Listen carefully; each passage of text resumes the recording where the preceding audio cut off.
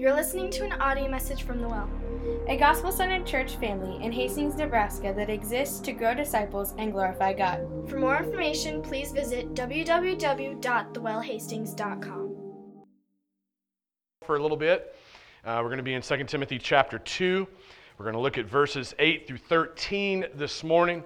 And so if you want to turn in your Bibles there. Part of the reason that we chose this series, and in fact, if you know us well, we typically just choose a book in the Bible, start at the beginning, study through to the end of it.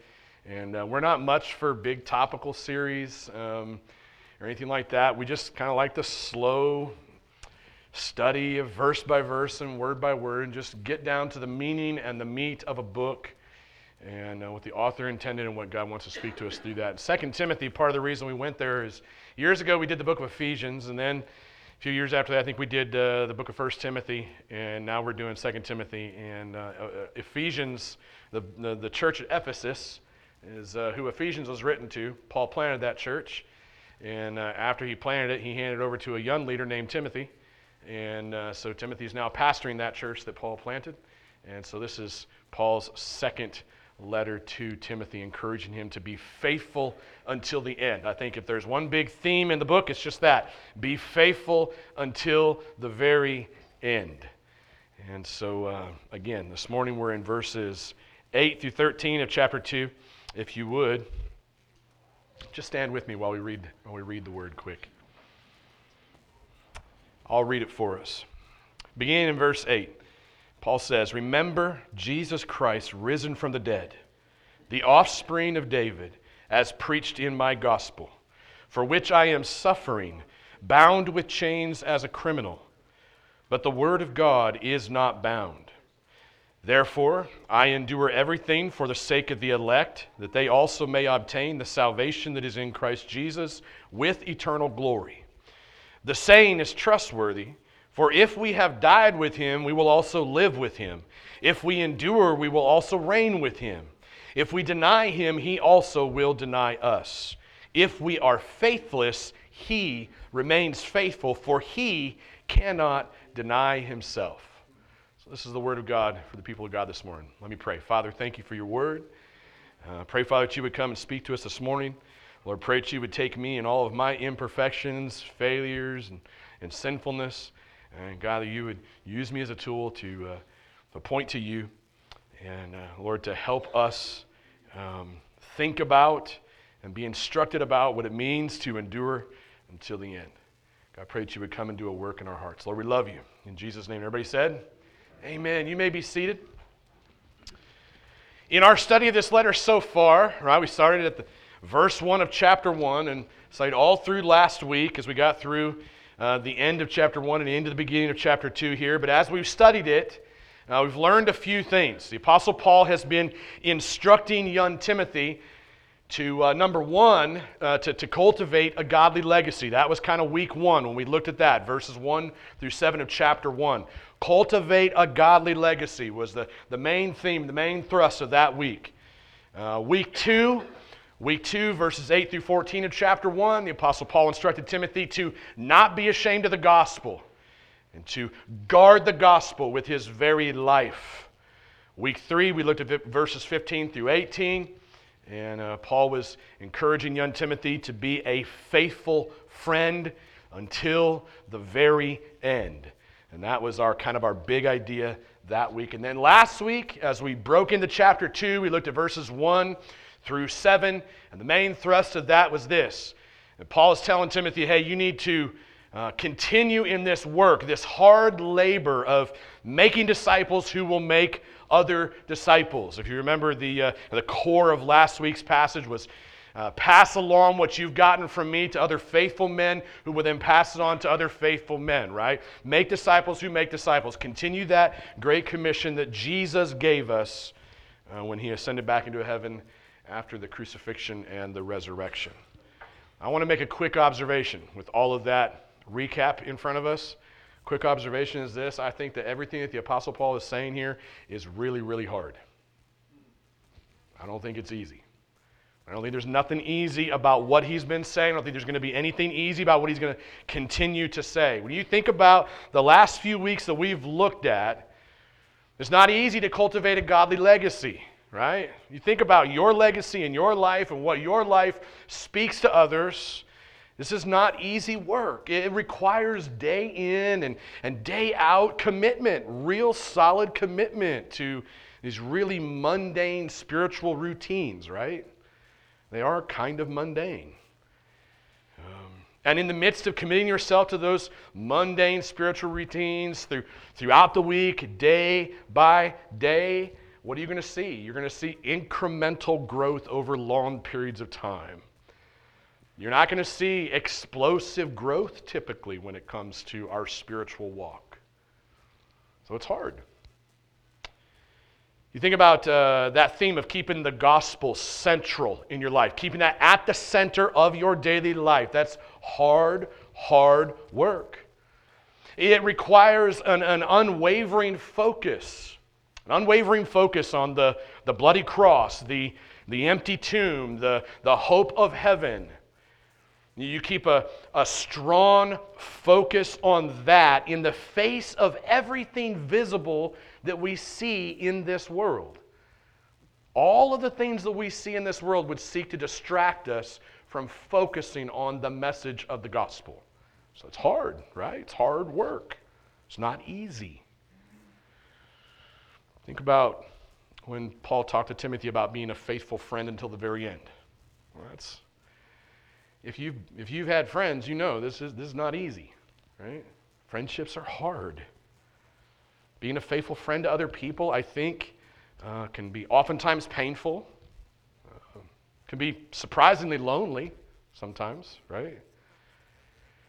And I think that the only image that will sustain you and I in that pursuit of being faithful friends until the very end, I believe, is just the picture of Jesus as he hung on that cross all by himself after his friends abandoned him, and he's dying in their place and your place and my place.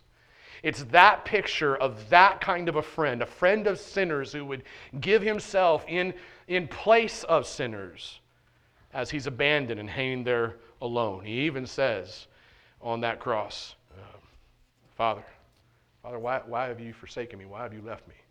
That's a picture of loneliness that neither you nor I will ever experience to that level. So it's that picture, I think, that holds us steady in that place of being a faithful friend. You think about making disciples. We talked about last week. Making disciples who make other disciples. This is a responsibility, and not only a responsibility, but a privilege. I love the two words put together because responsibility carries that picture of duty. Privilege carries that picture of joy. And if you think it's only a duty, you will tap out.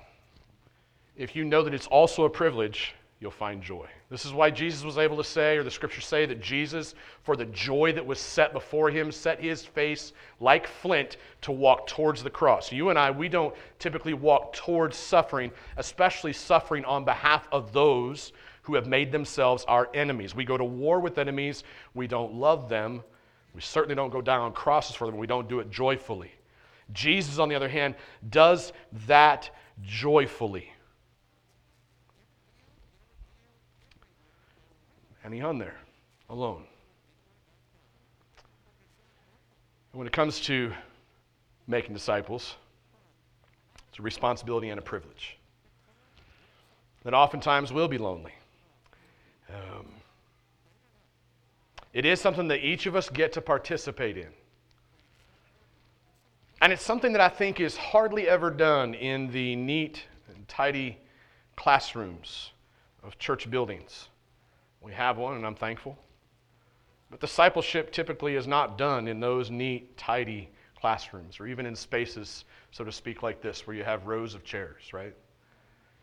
The place where discipleship actually gets done is in the real messy trenches of life-on-life ministry, where you spend time with each other, face-to-face, getting to know one another. This is why the years, I think, of COVID and online church became so destructive and hard for everyone as a church. And yet we walked through those years. There was a must and a need. And yet here we are. Discipleship means messy, life-on-life work.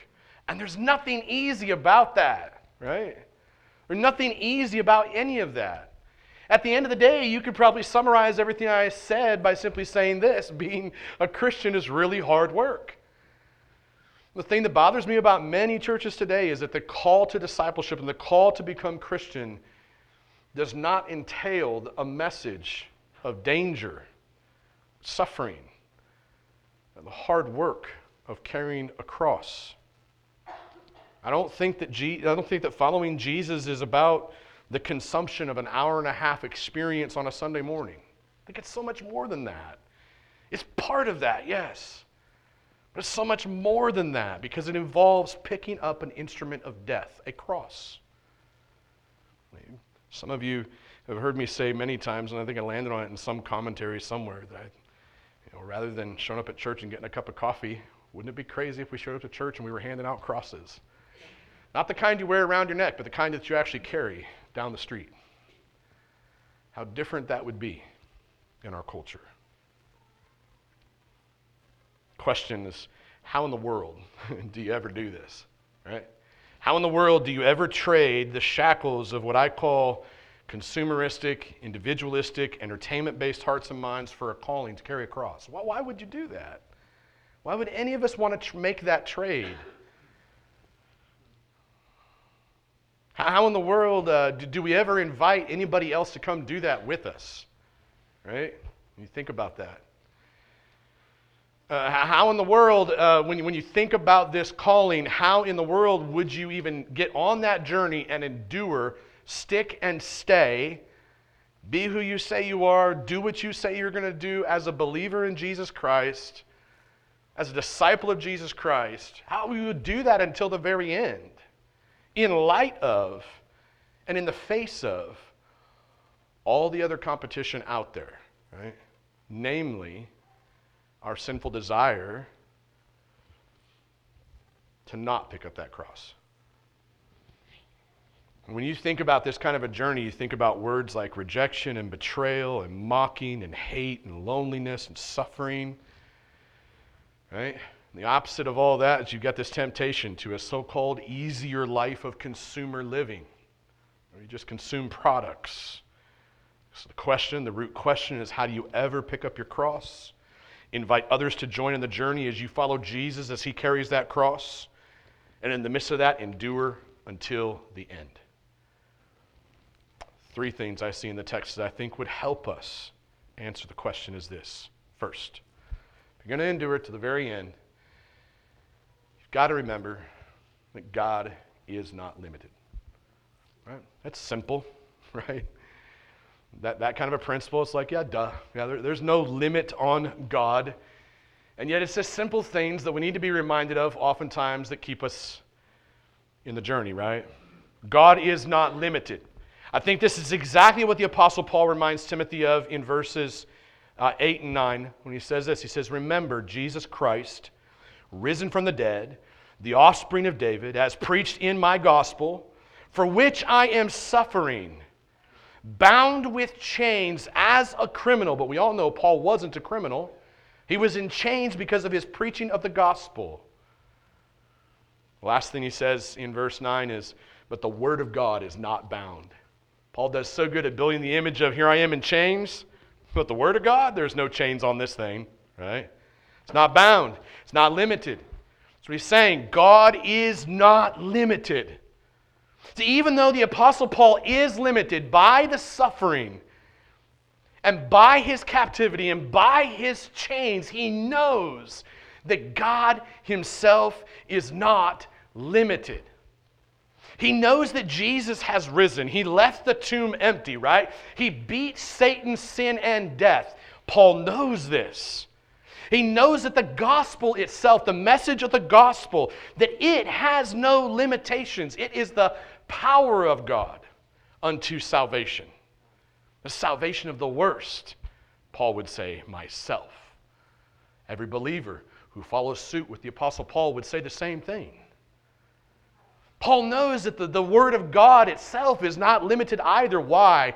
Because the Word of God is not bound by any earthly circumstance or barrier. There are absolutely zero limitations on God. There are zero limitations on the work of Christ. There's zero limitations on the message of the gospel.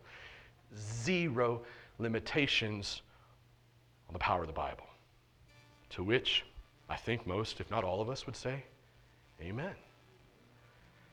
But what happens in our lives is that we oftentimes begin to falsely think that our limitations restrict God's ability to do something miraculous in us and through us.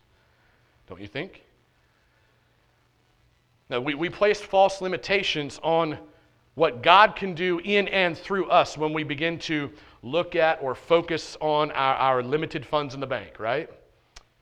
Or we begin to think that God can't do as much. He is somehow limited because our abilities aren't that great, or maybe because our time is short, or because of some sin that we're wrestling through. Somehow that limits God.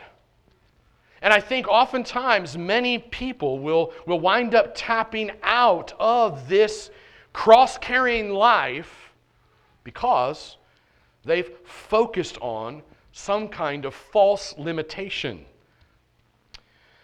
I think the reality, too, is that those who actually endure until the very end, like the Apostle Paul in this passage, others throughout Scripture, many of you in this room, I think those who endure until the very end, those who pick up their crosses, those who continuously invite others into the same journey, those kinds of people are the kinds of people who remember that God has no limitations. And then in light of that truth, they begin to live in the light of that truth. They make adjustments to their lives. And they do that by the power of the Holy Spirit who lives and dwells inside of them. The power of the Holy Spirit, this is God coming and living inside of a human being, right? And the Holy Spirit is absolutely capable of transforming, sustaining us until the very end. I mentioned this last week, read about this again in prayer meeting this morning before we walked in here. Draw attention to it again. When you remember the disciples in the Scriptures, prior to Jesus' crucifixion, there were a bunch of pansies. They were a bunch of pansies, cowards. They sold Jesus out. And then they bailed as he got crucified. And then he comes back from the dead, and they're like, whoa. They have this conversation and begin to Acts, and they're like, you're going to restore the kingdom of Israel today? You're going to like take out all the bad guys? And Jesus is like, yo, that's for me to know the times when all that stuff's going to happen. You just need to go back to Jerusalem and pray for a while until the Holy Spirit comes and fills you. So they do that, right? And those pansies, those cowards, those dudes who bailed and ran and turned tail, those guys became the guys who planted all the churches throughout the book of Acts all the way up until today, right? Every church that's ever existed is just an outflow of those churches. You want to know how those guys died? They all died horribly, right? They died horrifically. They went from cowards to courageous unto death because the Holy Spirit was living inside of them. The unlimited dynamite power. The word for power in the book of Acts is dynamis, and that means dynamite or dynamic. God's not limited, plain and simple, right? Second thing I notice is that we need to remember, if we're going to endure to the very end, we got to remember that God has a purpose for our lives. Once again, very simple, right? Pretty easy principles, not something you've never heard. God has a purpose for our lives. I've noticed in my own life, I'm sure you probably noticed it in yours, that when I lose sight of God's main purpose for my life, what happens? What happens in your life? When you lose sight of God's main purpose for your life, what happens? I wind up getting off track, right? I get off track, I get distracted, I get frustrated, I'm ready to give up because I've lost sight of God's main purpose for my life. And I've observed the same thing happening in the lives of many people that I've known. They start the journey, right? You go back to the story that Jesus tells of the dude who's tossing out seeds. Seed grows up, little plant, wind and rain comes along, fire comes along, birds come along, whatever it is that comes along, and they all die, right? And it's a picture of the heart, the soil in the heart. And this happens. People will start this journey of following Jesus, wind up finding out that it's really hard work. It's far more than just the consumeristic mentality that the American church has set it up to be. Once they find out, you got to start carrying a cross, got to invite others to do the same thing. This is tough stuff. Pretty soon they fall away, right? And typically they'll fall away into some really weird new purpose for their life, right? And the first one that always happens is this. We're going to bash the church, bash her leaders. It always starts there. Bash the church, bash her leaders. They ain't doing what we want them to do. So on and so forth. And some run off and start figuring out every new conspiracy theory on the face of the dark web, right? And it's just gone. It's yo, bro, it takes more faith to believe that than it does this. Don't hear me wrong. I'm not against conspiracy theories. Sometimes I just get distracted by going and building the great American version of a family. What is it?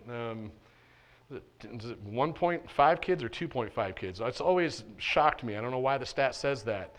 2-stall garage, 2-story house, bunch of vacation time. White picket fence. You got to have that. For me, it's a garage full of motorcycles, so that's part of it. My brain's gone. Give me a second. 2.5 kids. Well, what's up with that? Who has a half a kid? My mom probably would have said, "You're the half the kid." But we get distracted by building that great American dream of the family, right? It's not bad. Don't hear me wrong. None of these things are bad. It becomes bad when it becomes the ultimate thing, when it becomes the only thing, when it becomes the main thing. When it becomes the main thing, you're off kilter. I think when I look at the Apostle Paul here,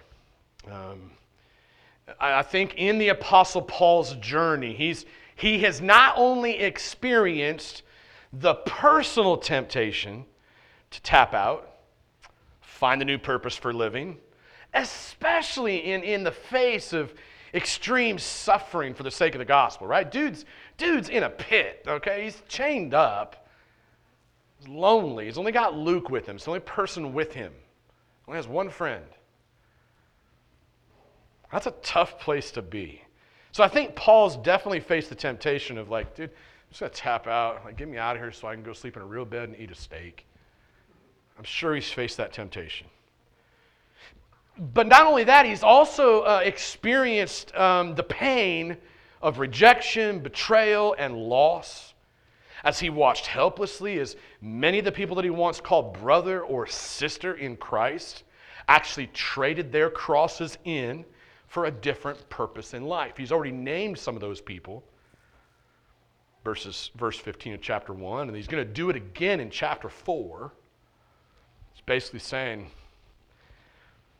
these guys are scoundrels. I don't have anything to do with them, right? So I think Paul's experienced this temptation towards finding a different purpose for his life. And so what he does here is he reminds young Timothy to endure until the very end by doing what? Remembering that God actually has a specific main purpose for our lives. Look at verse 10. He says, therefore, I endure. There's that word, right? That's why we're talking about enduring. It says, therefore, I endure everything for the sake of the elect. We're not going to spend a lot of time on that word. We could. I could spend all day. God chooses, therefore we can choose. I'll leave it at that. Therefore I endure everything for the sake of the elect, that they also may obtain the salvation that is in Christ Jesus with eternal glory. What's Paul saying here? What's he saying? When the Apostle Paul says these words, I think he's essentially saying that Timothy's purpose will fuel his endurance. Let me say that again. Timothy's purpose will be the fuel for his endurance. Oftentimes, our purpose, our goal at the end, our bullseye is way too minute because we've fashioned a God that we serve who is much smaller than he really is. But in this case, the Apostle Paul has in mind for Timothy and himself, and I believe for all believers, that we would have a gigantic picture for the purpose that God calls us to. And that purpose will then fuel our endurance. He's telling Timothy, he's saying, hey, your purpose is the salvation of the elect, those that God has called to himself, right? Your purpose is rooted in eternal glory. It's not rooted in temporary happiness that this world offers. How destructive. How destructive has the pursuit of temporary happiness been on the lives of people? Very destructive, right? Those who once called Jesus Savior bailed out the moment they realized that he aims to be their captain, as Charles Spurgeon would say. I'll tell you, over the years, it's been 10 years for me in this pulpit. It started in my living room, right? It was 6 of us. I think I have come to a place where I would rather spend my life seeking to save the lost, making disciples within a yard of hell with maybe 4 or 5 battle-ready soldiers, as Spurgeon would say it, who actually understand God's purpose for their lives. I would rather do that than sit in the comfort of consuming one entertaining experience after another with hundreds of what I would call soft, self-serving wanderers with no purpose beyond the momentary pleasures of this world. It ties in with our mission statement. When you say there's some people who want to live within the sound of a church or chapel bell in absolute comfort, but what I want to do is run a rescue mission within a yard of hell, you're making a statement. I will say this. This is why I'm so grateful as I look around this room and I see faces. People that I've known for a long time, people we've walked with, we've ran hard together, we found ourselves in those places, dangerous places, scary places. Places where, you have to depend on God to get you through the next moment. I wouldn't want it any other way.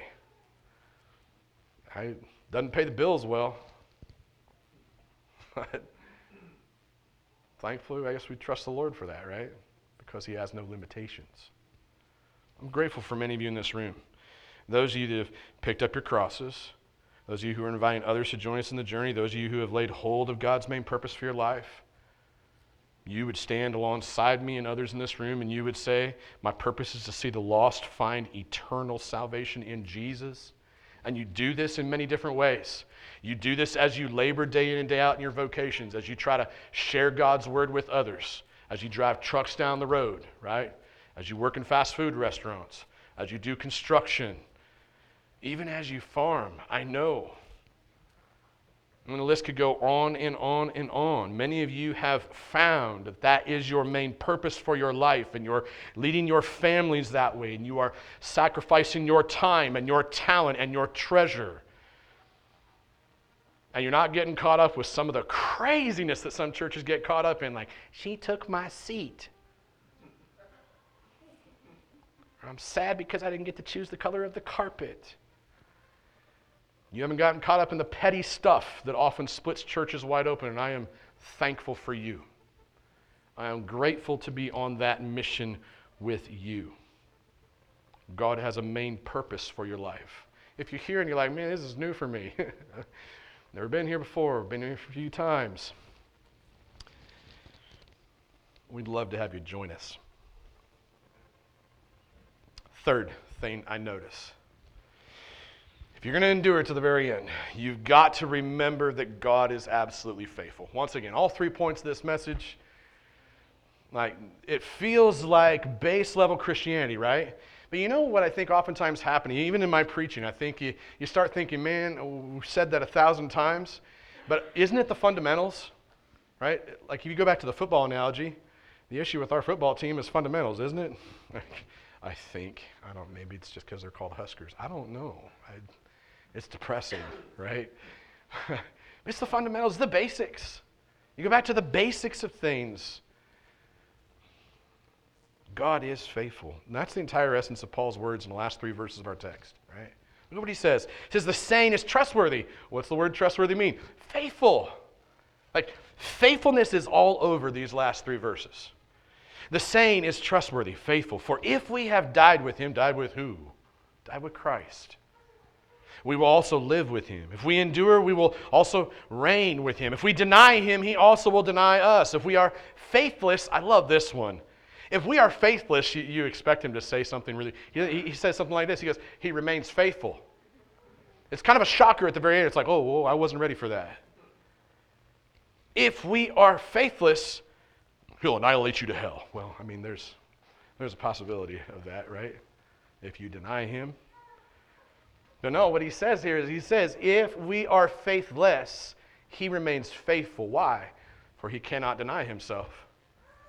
And Paul says God is faithful. He is faithful to grant eternal life to those who have trusted in Jesus' work at the cross. That's what he's saying. He's faithful to help us endure. Why? So that we might reign with him in eternity. The problem, again, you go back to that picture of the goal at the end. We little kings of this earth love to set up our little empires. And they're so small. And we're so small-minded. I would rather reign in eternity than have a kingdom here on this earth. And yet at the same time, the tension there is, part of our responsibility as believers is to usher God's kingdom into this earth, right? And the local church is the way that gets seen and happens.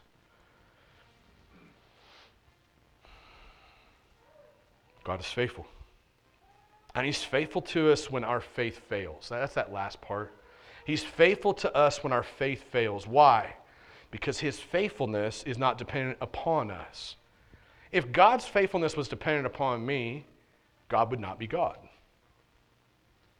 His faithfulness is absolutely dependent upon his own perfect, untainted, unbroken character. That's why he's trustworthy.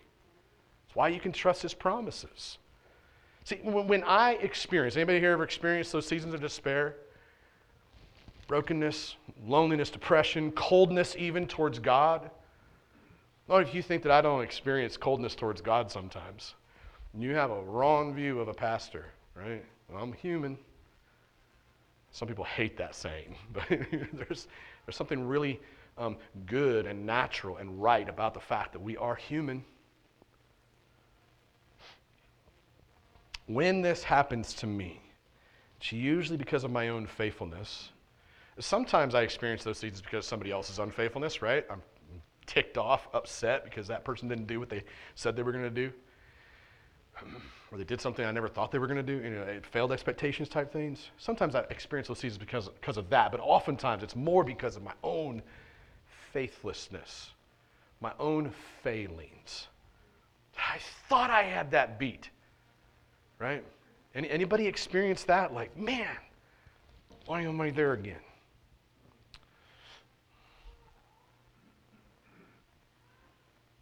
The thing that's really good to know is that God has never failed me. He's never failed you. We may have questions about why he allowed some circumstances in our lives, and that definitely grant. And we may not have those answers until we get to heaven, right? And yet we know that God has a purpose. I don't know what his purpose is always, and sometimes that hurts in the midst of painful seasons. And even in the darkest of times that I've experienced, when I couldn't see the purpose for my suffering, when I couldn't fathom even enduring another day. Have you ever been there? You're like, this is it. I'm done. Even in those moments, God has been so faithful to be present with me in the midst of my suffering. Wouldn't always notice it right then, but at times, days later, weeks later, months later, because of the word of a friend or because of some time in quiet with my journal open or my Bible open or songs blasting beyond the normal levels in my truck, which irritates my neighbors, along with the sound of my motorcycles. Yes, it's true. God has been so faithful, though, in the midst of my suffering to show up and to remind me that His promises of salvation in the bloody cross, His promise of victory over Satan, sin, and death because of the empty tomb, His promise of a future hope that I have in heaven, that those promises are rock solid and that they're absolutely trustworthy promises, not because I did anything right or did anything wrong, but simply because the God who promises is the God who is absolutely faithful. And I can stand on that when I don't know what's going on and I don't want to walk forward anymore. Isn't that good? In conclusion, we walk through these questions again, just so that there's kind of a freshness. How in the world do you ever trade the shackles of these ideas of consumeristic, individualistic? Consumeristic is, I'm just here to consume an experience, right? And individualistic is, I'm just my own man. It's just me and Jesus, right? Like, I don't know who you are, but which is so crazy because the Bible doesn't even speak of that. The whole idea of personal autonomy and I'm going to follow Jesus and make my own personal decision, that started like in the early 1900s. It didn't happen in the Bible. It didn't start there, so to speak. And yet at the same time, there is truth that you and I do have a personal decision to make. Individualism, entertainment-based hearts. Why would we ever trade all of that stuff to carry a cross? And why in the world would anyone want to join us in that kind of journey? How in the world would we ever endure that journey faithfully until the end, despite the rejection, despite the betrayal, despite the mocking, despite the fear, the hate, the loneliness, the suffering, the temptation, so-called easier life? Why would you ever trade that? Why would you ever pick up a cross, follow Jesus carrying His cross, inviting others to join in the journey, and then keep doing that until the very end? Why would you do it? I think God's spoken in His Word here, and I think the answer to that question is this. We endure until the very end by remembering that God is not limited, by remembering that God has a purpose for our lives, by remembering that God is absolutely faithful. And the final thing I want to say is it's the cross, it's the empty tomb, it's the hope of heaven that proves all of this true. Without the cross, without the empty tomb, without the hope of heaven, you know what this is? This is a social club. And I got plenty of other social clubs I like to be a part of. So I'm not here to build a social club. It's not. The cross, the empty tomb, the promise of eternity in heaven, that's all I need to prove that my limitations do not limit the power of God. The cross, the empty tomb, the promise of eternity in heaven, that's all I need to prove that God Himself has a massive purpose for my life that far surpasses any temporary pleasure that I could chase this side of heaven. And lastly, the cross, the empty tomb, the promise of eternity in heaven is all I need to prove that even in my darkest bouts of unfaithfulness and rebellion, that I have, you have, if you've trusted in Jesus, an eternally patient and kind and loving, and gracious, merciful Father who's absolutely trustworthy. Why? Because His faithfulness is absolutely limitless. Got it? Let's pray. Father, thanks for your word. As we close, I pray, God, that you would come and speak to our hearts, quiet recesses of our hearts. However we each walked in today, pray, God, that you would minister by the power of your Spirit in these moments. God, we love you. Thank you for these reminders this morning. Help us to endure until the very end. We love you. In Jesus' name, amen. You're listening to an audio message from The Well, a gospel-centered church family in Hastings, Nebraska that exists to grow disciples and glorify God. For more information, please visit www.thewellhastings.com.